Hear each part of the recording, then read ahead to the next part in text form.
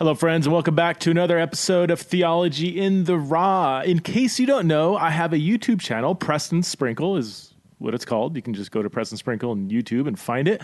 And I am producing all kinds of content there, as I said in my previous podcast episode. Not only am I putting a video version of this episode and many other episodes that you're going to hear on Theology in the Raw, not only am I putting the videos up on YouTube, if you want to see our mugs talking to each other, you can go there and see it, but I'm also producing other content like my recent Old Testament in the Raw series that I've been working through. At the time of recording, I have, I believe, 6 episodes, maybe 7 episodes of Old Testament in the Raw. I'll keep producing those about once a week. And I've got other things that I'm putting up on the YouTube channel. So go check it out, Preston Sprinkle, under Preston. I almost said PrestonSprinkle.com, but it's not a .com. It's just put in my name and YouTube, you'll find it. My guest today is Chris Wienand. Chris Wienand is a name many of you will not have heard of. He is kind of like this, I don't know. He's like the Master Yoda of church planting. The dude has been everywhere and done it all. I remember when I first met Chris, I was like, I want to be him when I am his age. He's a little bit older than I am. Not too much, a little bit.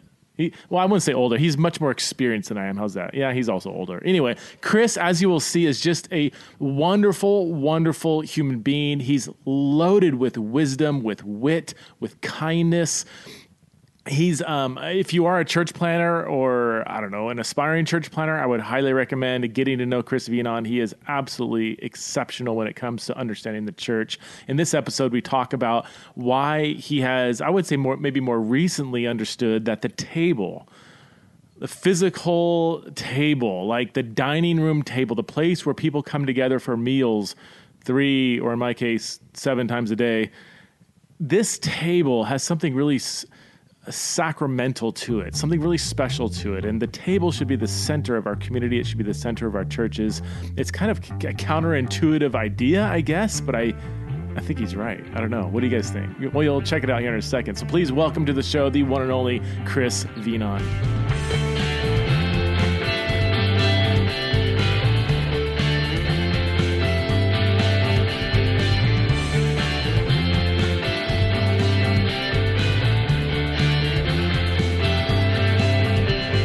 All right, friends, I'm here with a friend and mentor, Chris Wienand. We met, it's about 5, maybe 6 or 7 years ago. I don't know. It was in California when I was an elder at Anthem Church, and you came and kind of placed your hand of blessing. You kind of introduced our eldership team to the congregation.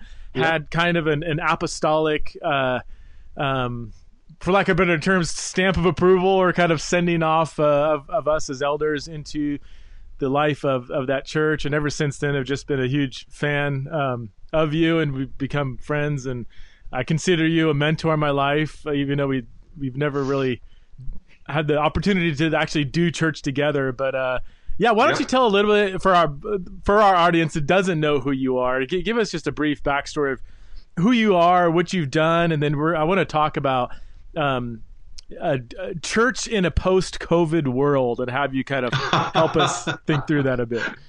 Yeah, we got so many posts, haven't we? We went postmodern, post-Christian, pagan, and now we add the other C word into it. Well, hi, everyone. I'm delighted to be here.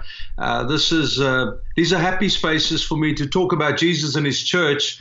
I find that so completely compelling. A brief backstory is that I came to faith, a living, vital faith in South Africa, which is where I'm from. In 1976, December of that year, I was a freshman in college, and not a very successful freshman, I hasten to add. Way too much partying and kind of living what I thought was the good life. But it was at the end of that year that I just lay on my bed in my parents' room, in my parents' home, and I just said, Jesus, I need to know if you're real. That was a pivotal question because I came from a quasi-cultural Christian background. And it was the beginning of a remarkable journey, Preston. And I think my mentor said to us many years ago that what you saved into is more important than what you got saved out of. And I know what I got saved out of, but thank the Lord I got saved into what became known as the Jesus People movement in South Africa. It was super radical, super passionate. We lived communally. Barry Maguire and Larry Norman told us that Jesus was coming back soon, so we had no time for materialism. We preached on the streets. We had these big concerts in the park. I didn't even know it was happening here in Southern California till I met Lonnie Frisbee some years later and was like, whoa, this is happening with you guys too. That is crazy. But part of that radicalism also gave me a sense of church planting, because we wanted to establish these little communities of love and light all over South Africa and then abroad. And then unfortunately the wheels came off. They kind of imploded like a pack of cards. But my heart was seeded by this notion: if Jesus came, left the comfort, beauty, wonder, and harmony of heaven to come and incarnate himself and live amongst us and then die the most dastardly death on the cross, surely the life I can offer him in return is a radical life. Yeah. And it was in those times of making that mediocrity and a kind of a white picket fence styled Christianity just didn't seem palatable when you contrast it to the amazement of the cross and the resurrection and the ascension. And so church planting was seeded into me I was probably 20, 21, 22 by then. And then after a stint in the army, which I had to back in the day, came back, was a high school teacher, and then a group of us planted a church under the guise of, let's plant a church, how hard can that be? And I think there was joy in ignorance. We were gloriously foolish and loved it. There was no one peeping over our shoulders saying you can, you can't, you should, you shouldn't. It was this book of Acts. Let's live it, let's do it and see what happens.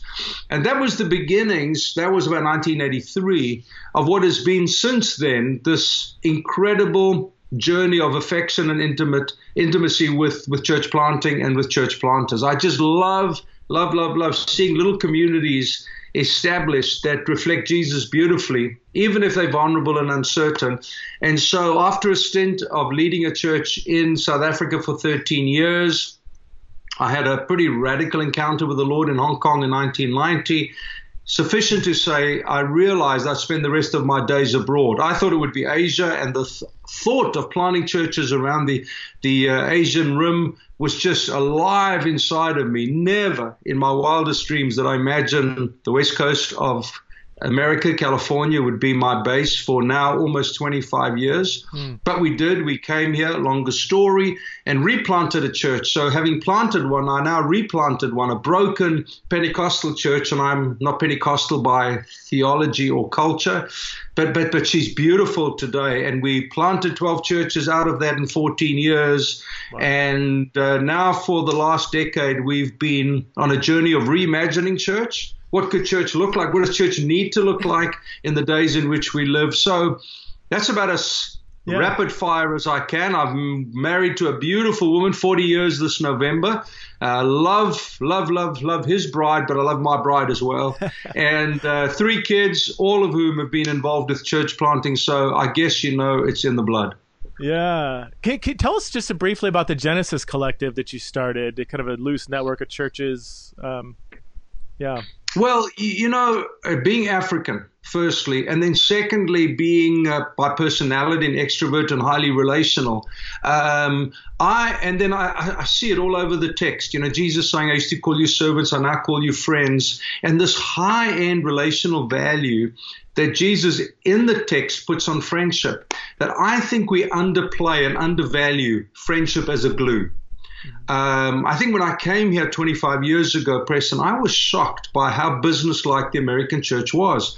I knew it conceptually, but when I got here and I saw almost every decision by instinct goes to business for the answer, I was truly kind of awed by it. Now, my hermeneutic is familial. I think of the family. When I'm a little uncertain on something, I kind of go to the scriptures and then look at it through the lens of family. And most times, I think I'm going to find my answer that way. But when I saw the American church's instinct towards business, what is the answer in business? Let's set up a hierarchy. Let's set up an org chart. Let's set up, this CEO, CFO, and we just give them cooler, sexier ecclesiological titles, but it's fundamentally driven by that. And then I saw how quickly people changed churches and changed jobs in churches to get a higher paying job, a larger church. I was honestly astounded because I came from a journey of a highly relational world. Now, for 25 years, I was initially helped form and then was in leadership of a global church planting movement called New Covenant Ministries International, and I loved it. Found myself drifting a little bit when in conversation with a young guy who became the emerging leader, where there was more of a defense and a continuation of what the church did historically. Let's just do more of the same. I just said, I don't think I can stay in this because I'm too prophetically curious. I think there's a lot of fun things God still has for us. And but out of that was about 2008, I just kept partnering with others on a global stage, planting churches and working with church planters. But it came to a place eventually we realized it actually needs some shape, some form. Mm-hmm. And so we tried to find a relational solution with the least amount of administration. Open-handed, open-hearted, get on, do it. I mean, I think of the early church with much affection, no phones, no fax machines. Heaven forbid, no Wi-Fi, none of that. There had to be an overwhelming sense of trust and spiritual collaboration to get the gospel into the four corners of the globe. If we are committed to defining and multiplying our brand, we have to control the narrative. But if we are committed to proclaiming Jesus, then we can open our hands.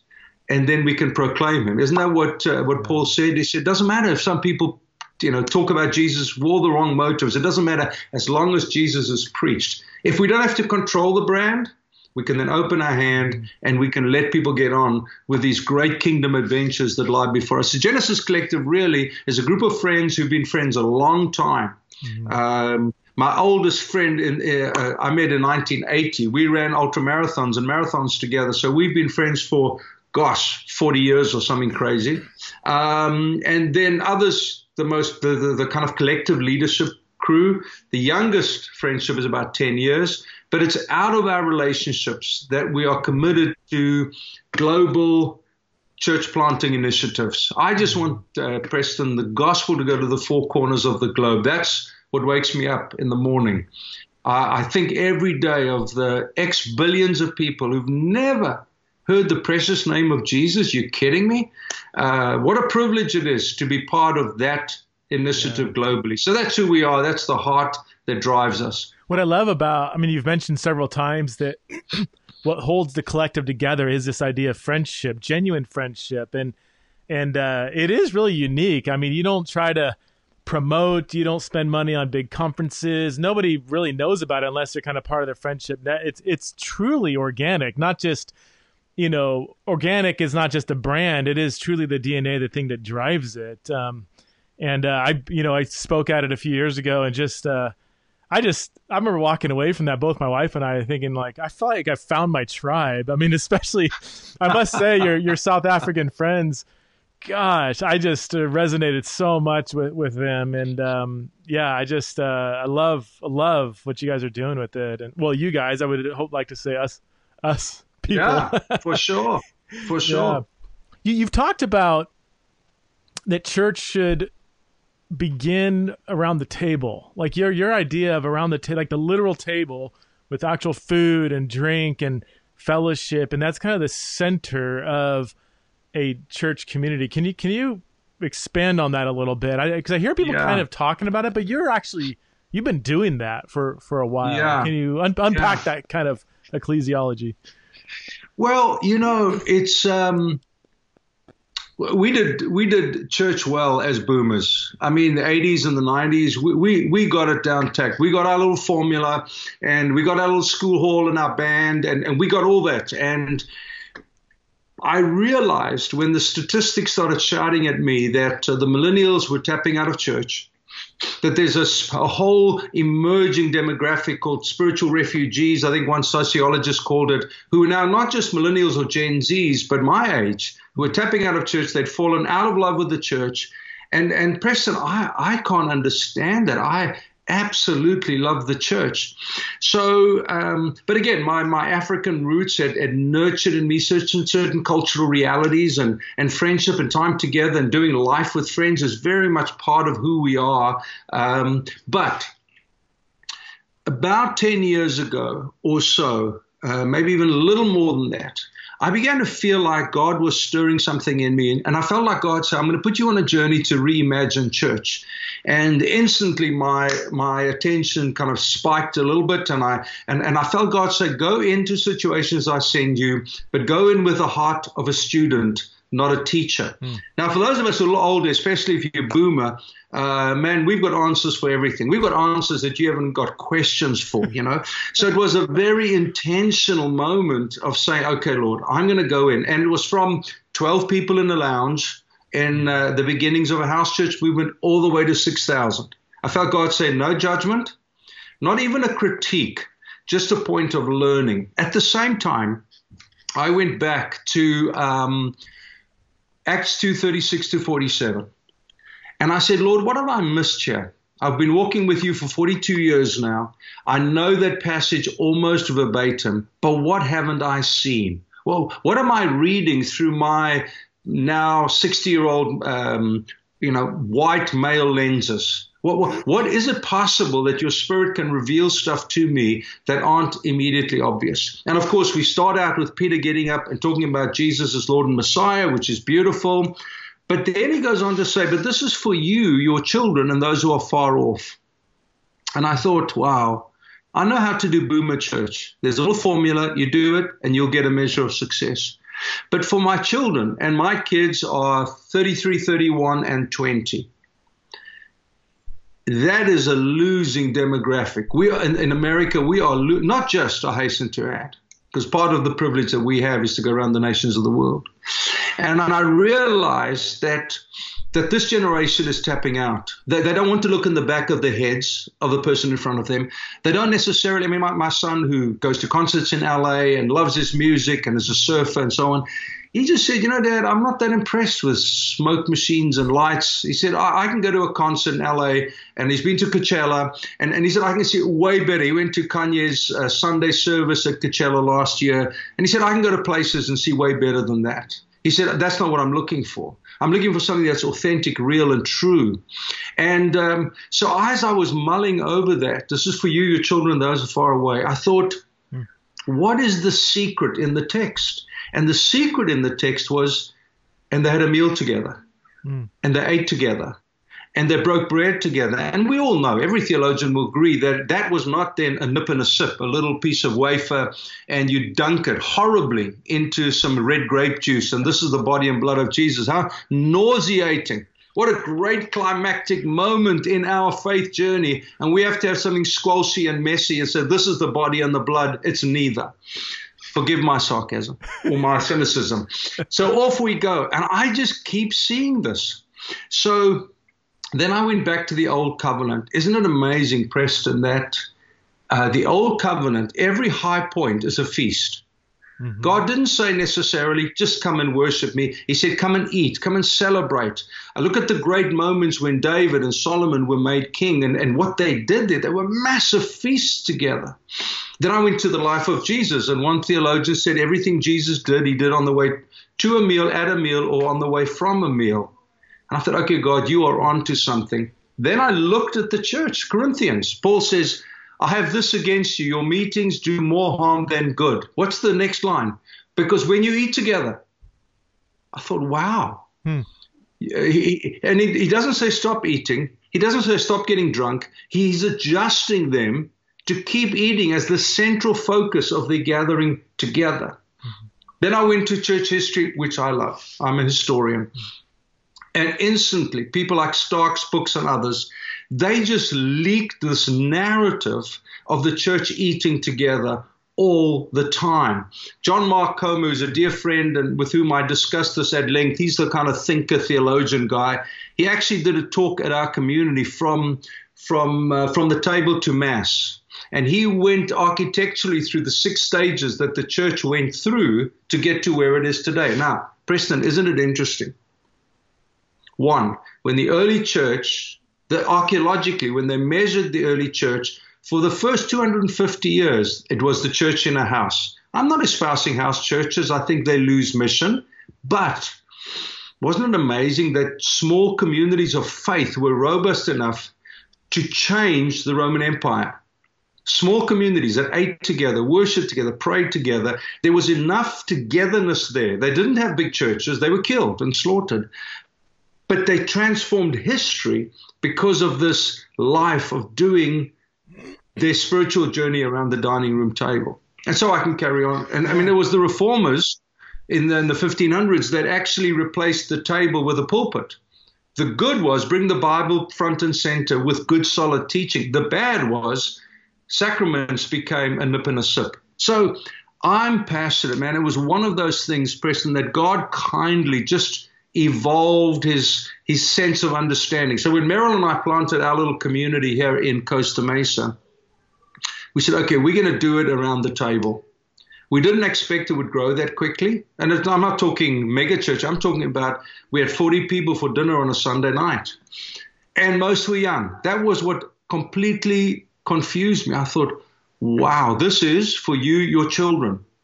And it's this group of people between my kids who just fell in love with us. And I would say to them, look, I'm an old guy. I'm a grandpa. Why don't you find a cool, sexy, hip pastor? There are lots of them in Orange County. But they wanted to do life around the table because they seen and they heard. Their voice matters. Their perspective is valuable. Their doubts are validated. Let's wrestle through these things. You're not stupid, silly, or foolish. Let's wrestle with the things that you are trying to come to terms with. And the table affords that for us as a family, Preston. That's what we've done from the beginning. From when we started having kids, we would eat together almost every night. And I realized how silly not to translate that into our spiritual family. So we still do it. I mean, there's more to say, but we still do it. When we gather together, we eat, not now during the pandemic, although when we have our Zoom call like we did last Thursday night, everyone ate around their tables and we kind of spoke to each other while we were all having dinner together because it's such a high value. There are little side benefits. For example, very few people grow up cooking with mom or dad or granny or grandpa. What have we done? We've given people a love for the kitchen. Let's take them away from fast foods. Let's take them away from unhealthy eating. Why don't we teach them? We have an Instagram from the kitchen live on a Friday afternoon from the kitchen table where someone in our community teaches a very simple something that others can learn from. We had people who didn't know how to make a salad, didn't know how to boil an egg, and now they are so proud. Look at what I can cook. Look at what I can bake. Yeah. And then lastly, and I'm sure there's more to say, but one of our staff came to me after one of the Sunday nights. She said, you know, Chris, you know what I noticed tonight? And I said, yeah. She said, every single girl around my table as we were eating together has an eating disorder except one. We are re-educating them on how to celebrate food as a gift from the Lord and not an enemy against their well-being. And I just thought I could never have imagined that story ever told. So I am absolutely believed a healthy church. We say of church as family, and that's not coffee and a donuts and a slap on the back. It's a meal that we share together, not a potluck, a meal. We sit down and we share together. Anyway, I can carry on. Hope that's helpful. This is exactly what I wanted to talk about. You made a passing comment distinguishing what you're talking about from the so-called house church movement. How would what you're talking about be maybe similar to or overlapping with house churches and maybe different from house churches? You made a comment that they could tend to lose sight of vision. Yeah. So, and whenever one makes comments like this, obviously they're generalizations because there are certainly exceptions to the rule. Mm-hmm. But generally speaking, in those smaller communities, what happens is there is a price that gets paid. I'll give you some examples with specific churches in mind. One, they lose a sense of mission. We live for the benefit of others. We live for the benefit of others. That, I think, is one of the true Christian testimonies. When Christ comes into someone's heart and life, into a family's heart and life, into a community's heart and life, I think our instinct is to live for the benefit of others. You think of the two great plagues that were part of the downfall of the Roman Empire. Well, what happened there was that the Christians stayed. When everyone else pushed the sick out the door, the Christians stayed and opened their door and let the sick come in, and they fed them, and many of them died as a result of that. That is our instinct. When the Holy Spirit dwells within us, we want to open our front door. We want to invite people in. Rosario Butterfield, what the gospel comes with the front door key or something. I mean, that is so magnificently told, a story around her understanding and journey to faith. So that would be one of my critiques of the of many, not all, many a house church model, is that they lose their sense of mission. Mm-hmm. Secondly, sometimes they lose the power of teaching. God has raised up teachers because we need teaching. God has given us the text to be explained. The world around us, and you know this more than I do, is bombarding our minds with everything that is contrary to the beauty and wonder of the text. And so we do need times, and not just, and I love it when we have a good conversation around it, but there is an anointing, there is an insight, there is a revelation that teachers have that open it up. It's like Jesus with the two men on the road to Emmaus. They said, you know, when he revealed himself to them, their heart was strangely warmed. Something happened when a teacher teaches. Mm-hmm. It's one of my favorite things. I'm not a teacher. I'm far more a preacher, motivator, catalyst person. But when I sit and listen to a teacher teach, whether it is a John Stott of days gone by or a Tim Keller or a John Mark Comer or yourself, I am so inspired. I want to get to the Bible. I want to read the Bible. I want to study more, because your gifting is infectious. Mm-hmm. It stirs me up. And when we forfeit or replace the gift of teaching with all of its anointing and revelation, we invariably end up with non-teachers exchanging ideas around the text. And quite honestly, that's a little danger. Think, for example, if I say, okay, tonight we are going to do a lemon chicken dish, family, and everyone just comes in and throws in whatever they want to. The chances are it probably isn't going to be that good. It's fun. It's creative. It's exciting. You're probably going to come back and say, too many lemon pieces in there. You know, it's not enough chicken or whatever. We benefit so enormously from people in their anointing, in their space, doing their thing. Now, has the church sometimes overly dependent on that? Of course. Absolutely. But it doesn't replace that. And then I think thirdly is that that smaller kind of house church does drift towards an us for no more. Mary and I helped a group of house churches for a while and a small church up in the LA area. And there was, Preston, a kind of spiritual Darwinianism, you know. When someone visited, they would check them out. And if they fitted a subconscious set of categories, they would invite them in. If they didn't, there was no follow-up. And I spoke to them about it. There wasn't judgment or harsh criticism, but I think house churches can, in their quest to remain small, offer a Darwinianism of keeping certain people away. Yeah. So those are three concerns that I have with that approach. And that's certainly, I mean, Francis Chan and what they did doesn't fit into those categories at all. Oh, yeah.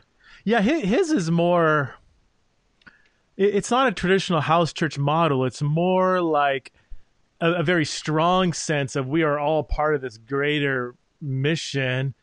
It's just that the bulk of the rhythm of gathering happens in small groups, and once a month they get together as a large group. So they kind of just inverted the whole traditional church system while maintaining a more grander vision of we are all part of this big kind of movement. It's not perfect. Sure. I think it's really good and healthy.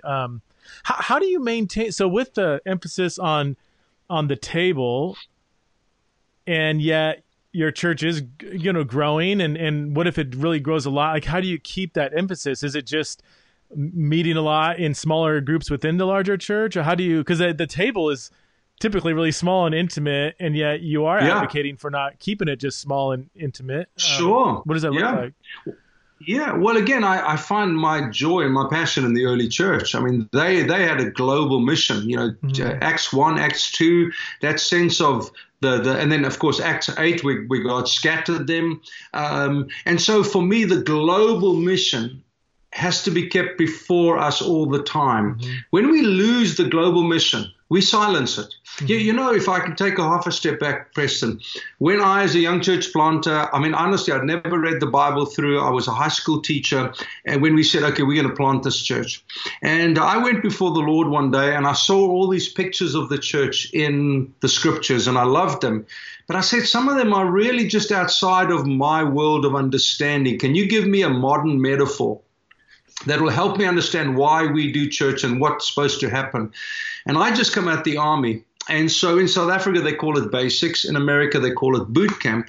And I felt God say, would you plant a boot camp for me?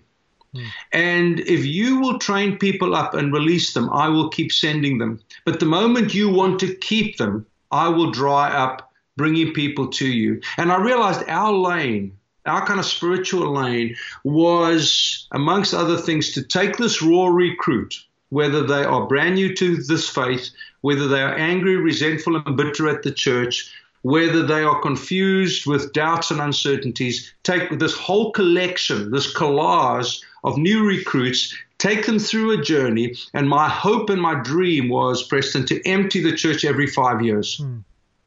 Every 5 years, we get a whole new crop of people in, and we do the same to them, and we send them out. And that's still very passionately in my heart. So I have no angst about our church growing. The Bible says that's God's business. Mm-hmm. My job is to sow the seed and water it. God's job is to grow it. So I am expecting it, because it's in the very nature and character of God, as seen in Genesis 1. Increase, multiply, fill the earth. And so I want that matrix and mantra into the soul of our church, under the expectation that everyone's going to be recognized, raised up, and released. Everyone is going to go on a global adventure, including me. We're all going. No one's staying here forever. So I've got to create a church that celebrates goodbyes. And now that we are doing it around the table, it isn't less so. It isn't. My dream is to grow the church and go the church. Grow the church, go the church. And so people say, well, what happens when it gets too big? I really don't live in fear of that, because my prayer is to multiply it out. Some of it will be church planting. Some of it will be doors of economic opportunity that open somewhere in the world. Others will be that churches come to me and say, look, Chris, we really need a worship person. You've got 5, 6, 7, 8 of them. Can you send one to us? Mm-hmm. Whatever. It's that through flow. It's the through draft of the dining room table. When we set out on this journey, Preston, and I can talk about these things for hours. I hope it helps. But I asked myself 5 questions. I said, is it biblical? Whatever we were going to build. Is it relational? Because God, the Holy Trinity, is the epitome of harmonious community. Is it relational? Is it reproducible? Can we take it anywhere in the world? I'm involved with global church planting. I think that way. I've just been in Istanbul and that whole Near East realm with 400 million people, more people in the stuns in that Near East area than in America. And the crazy thing is there are only 2,000 Christians and Christian workers for 400,000 people. So any mega church on any given Sunday, pre and post pandemic, will have more people there than those serving the whole of 400,000 people. Can you imagine trying to reach all of America with 2,000 workers? Wow. It's impossible. Yeah. So that beats inside of me. So we looked at something that was biblical, relational, reproducible, affordable. I can't send someone to plant. We're busy planting a dining room table community in Hyderabad, India. We can't put $50,000 on the table. I can't send a band and rent a school hall, AKA that's how you plant churches. We can't do that. But this is affordable. Maria is 28, American girl, beautiful Jesus lover, and she's got a dining room table she had 20 people for dinner the other Sunday before the lockdown. It's reproducible and it's affordable. And then fifthly, it's missional. So yeah. No, that's super, super exciting, really. We talked about that offline a bit, what's going on in the stands. And I just love you. You said you're 60 years old. I didn't know you don't look 60. And you're still 61, you still talk about this adventure of Christianity, and you still seem to have that youthful zeal of going global and taking this message to the end of the earth. I want to ask a specific question about finances in the church. Do you have any strong opinions or views about church finances, paid pastor, buildings, percentage of budgets going certain places? Yeah, I would love to hear your. I think I know a bit of. I don't know actually exactly what you're about to say. So this is fresh for me. Yeah. Bivocational, I know, is another big one people are saying. And in 2020, we got to get off our 1980s model of these big church budgets. And as boomers die off, giving's dying off. And we can't sustain the kind of high budget ministries that we had back in the 80s. But I don't know. Yeah. Would love to hear your thoughts on that. Okay, well, let's start with the text. Scripturally, there are 5 ways of giving. There is the tithe, which is most spoken of in the Old Covenant, but there is evidence in the life of in Jesus' teachings in the tithe. And quite honestly, I've been tithing for 42 years. I missed 1 month once, and I regretted that. I believe in it fundamentally because you cannot outgive God. I mean, I can tell you story after story of God's sovereign provision that makes me more convinced than ever before. But tithing is like the introduction. It's the beginning. It's putting your toe into this world of financial generosity. Secondly, the offerings. Offerings are for things biblically. So when you look at them putting up the temple or whatever, they said, bring the offerings in. So for me, offerings are for things. Thirdly, almsgiving, which is the poor. And, that we take care of the poor because it's part of us representing the Lord in a very broken world and society. Fourthly, it's what we would call apostolic giving, but it's money given. As Paul said, you've sown into my life and ministry. We've partnered in the gospel, Philippians 4, and you've given me that opportunity to get out there and to do what needs to be done. And then fifthly is a life of generosity. So there's 4 different ways to me, 5 different ways biblically that I think God calls us to an adventure of faith-filled financial generosity. Whenever people debate me on tithing, for me the sadness is the lack of revelation of how generous God is. Because I think when we fight about should Christians tithe or not, I think oftentimes it's less about that and it's how much can I keep for myself. I mean, Meryl and I were laughing the other day. My neighbors just bought a super fancy car. And Meryl said, how can they afford it? And I said, well, if we take our tithe and we spend it on ourselves every month, that's a fair amount of equity and capital that we can just blow. And we laugh together. But there is this adventure, Preston. And I want to put those values into our community and my kids and our family and our community. Wow. My kids hear me say it. So you can never outgive God. So even if you fight me on the theological framework that I've presented to you right now, we'll at least trust him that you give more than that because you cannot outgive God. Now in the church, I do encourage people to tithe. As a community, we've been going for 2.5 years, and I haven't taught on giving. I think it's I've leaped in God's generosity, but I've never taught on that. We haven't taken one offering because I want people to fall in love with Jesus before they have to adjust to his practices, rightfully or wrongly, and people can criticize me, I'm sure. But I think when Jesus grabs our heart and he truly flips us inside out and right side up, I think part of what we surrender is our need to control. Need to control our lives, our time, our energy, and our finances. So I love people discovering the wonder of it. One of our young guys said to me the other day, he lost his job. So he just said, you know what? He said to his wife, I want to give X amount, which was just a large amount for them. And about a week later, he called me, said, you can't believe what's happened. I've just got a check of $1,000 from someone. Now, he's got a story.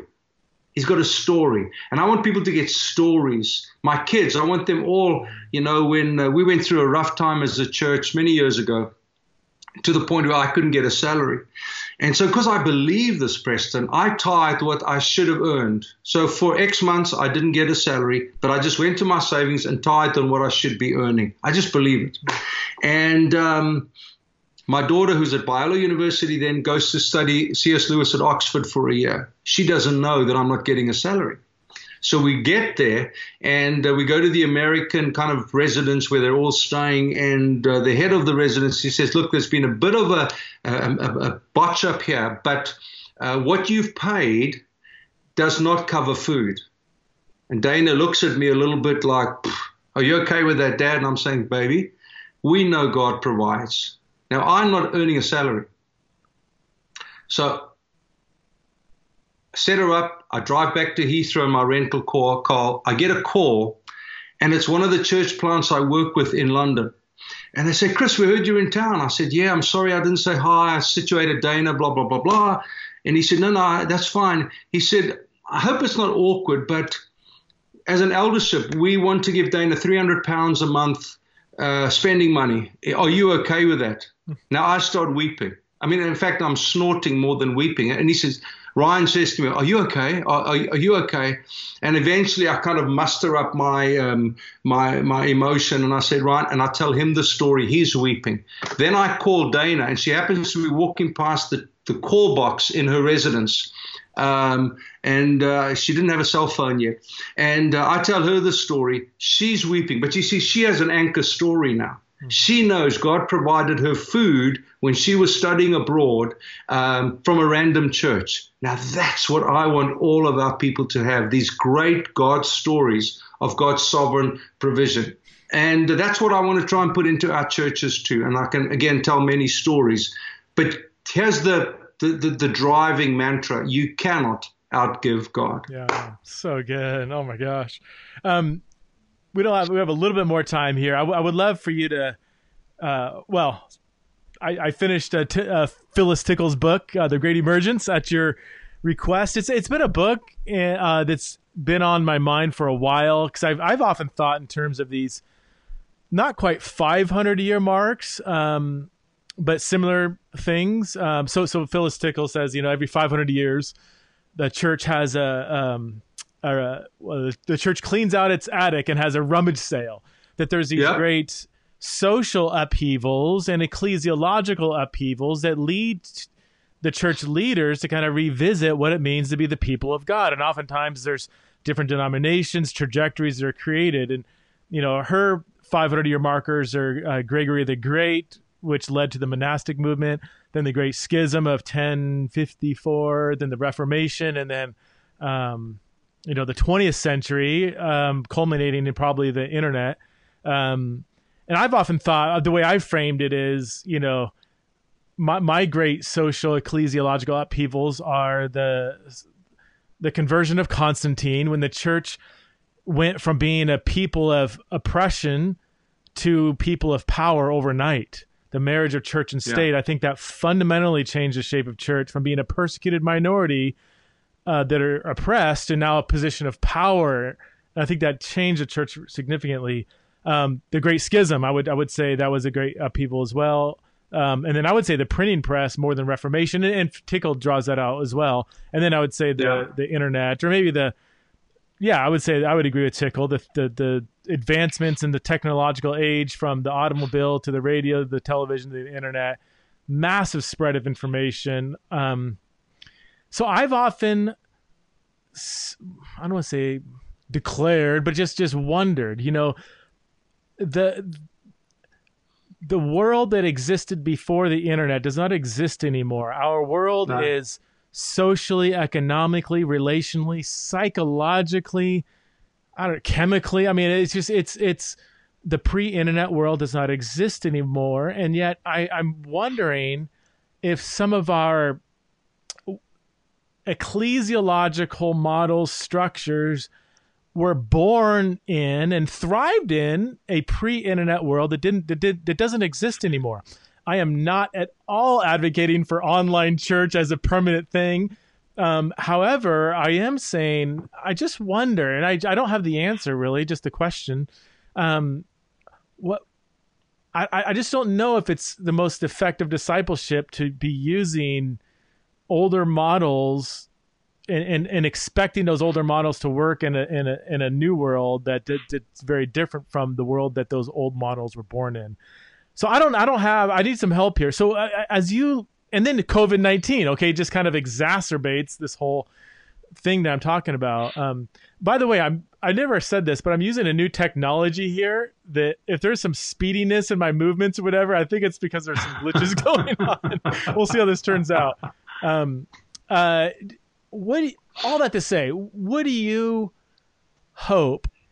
What are the things in the attic that you hope the church cleans out after COVID-19, assuming there is an after? And maybe what are some things that are worth holding on to? Does that make sense? Is that a good way of framing it? Yeah, for sure. For sure. Well, I mean, that's the $1 million question.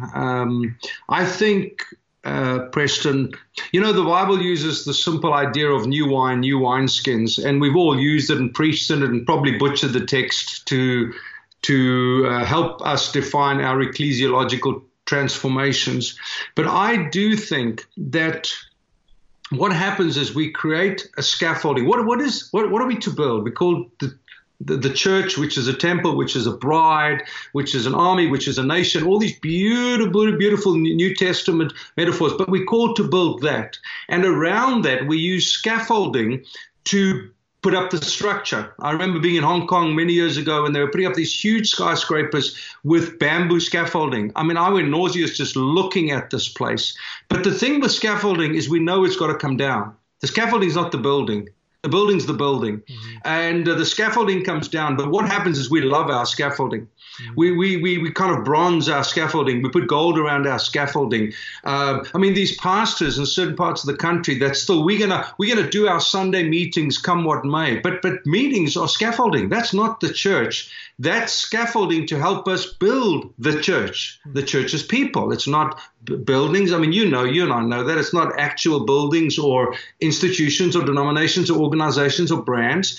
And so we miss it when we try to make our scaffolding the big piece. Scaffolding must go. Was the church as a business helpful? I think it was. I think when the church was kind of staggering its way into the 20th century, we needed some fresh scaffolding to help us understand it. We were vulnerable, we were weak, we were insipid. God raised up some great voices who introduced the idea of big, strong, robust churches, and it was a good thing. I certainly, as a young church planter, was challenged by that. But it's scaffolding. It's not the building. And I think we have to continuously review our scaffolding. Am I discipling? Discipleship is the building. The scaffolding is what I'm allowing to help me put up the building. Am I mobilizing the many? I was reading in 1 Peter this morning that we're a royal priesthood. Every move of God, Preston, you and I know this, mobilizes the many. Take them. I've been through 4 or 5 in my lifetime, and every one of them, the charismatic renewal, for all of its weaknesses and clunkiness, the many felt empowered. I can have gifts, and I can have words of knowledge, and I can prophesy, and it empowered people. And people felt like they can hear God and they can declare God, and that's a beautiful, beautiful thing. But within no time at all, we surrender the beauty of mobilizing the many, and we again return to the celebrated few. Let's put the few, the glamorous, on the stage. Let's come and rally and watch them perform like Dance Monkey Dance. And that was never, I don't think, in the intentions of God. When you look at Paul, his writings, and he said, I can't wait to get with you so I can impart my gift to you.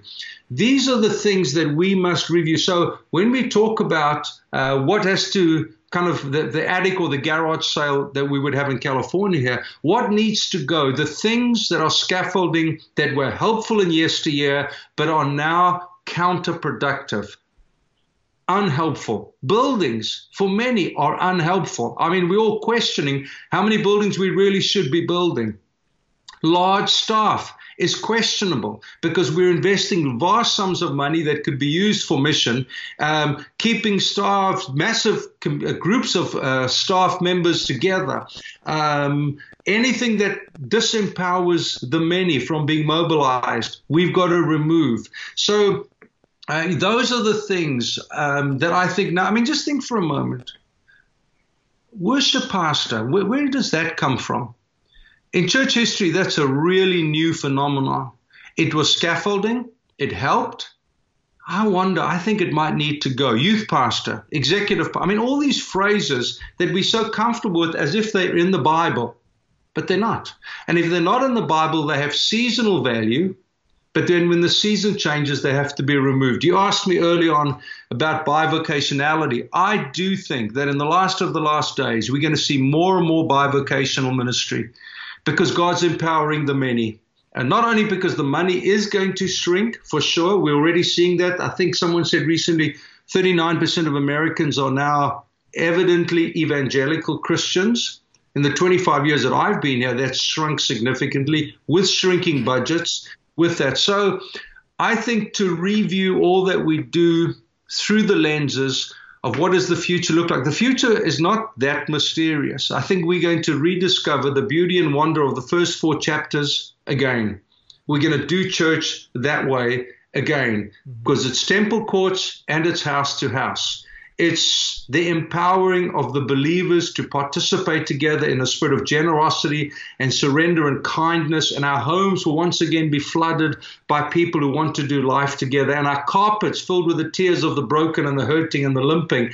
That will be the picture of the church again. We will move away from the structure and the system called church into the family and the relationships that do church. Wow, gosh, that's beautifully said. It gets me excited. I hope that's the case. I'm a little nervous that some church, not churches like individual churches, but just some, I don't know. Yeah, maybe some churches, I don't have any in mind, but they're so focused on everything is centered around this Sunday service, and I have nothing wrong. If a Sunday service is effective at producing disciples and mission, then so be it. Some are, some aren't. So I have nothing intrinsically against Sunday services, but when Sunday services become just the kind of knee-jerk, this is all we know how to do as churches, is pull off Sunday services, and now they're online, and we're racing to get them offline and back. And I hope that churches do reflect on exploring more effective, creative, sustainable avenues for discipleship and mission, that there are some things in the attic that do need to go, and asking the hard questions of what are those things so that we can be more effective and efficient even at producing disciples for a new age, because that old age that we thrived in back in the 80s and 90s and maybe the whole 20th century, that world doesn't exist anymore. It was a great time. Lots of babies were made. Lots of effective things for the kingdom. I'm a product of that era. You are too. But that world doesn't exist anymore. We have most of our 13-year-olds are walking around with the entire world in their pocket. That's socially, psychologically, spiritually unprecedented in the history of humankind. The whole library of Alexandria, in the pocket, in the mind of a 13-year-old, the discipleship challenges that creates. If we're not, and that's just one off the top of my head example, but it's like there's so many unique discipleship and missional challenges that we need to really think through. So I hope that COVID-19 and all of its suffering and misery is allowing us to maybe rethink some of these things. So thank you, Chris, for helping us do that. It's one thing for me, and I'm 44, I'm not a pastor. You're 60 of all this church experience. So when you say things that are I'm like in my mind saying, yeah, I think that's right on. You carry a lot more authority than I do. So really appreciate you joining me on my YouTube channel and my podcast.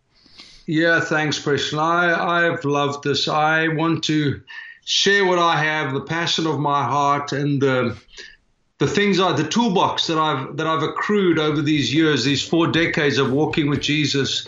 If I can empower people to love Jesus more, love his church more, and be open to the leading and guiding of the Holy Spirit, we are in for a great adventure. It's not always going to be easy.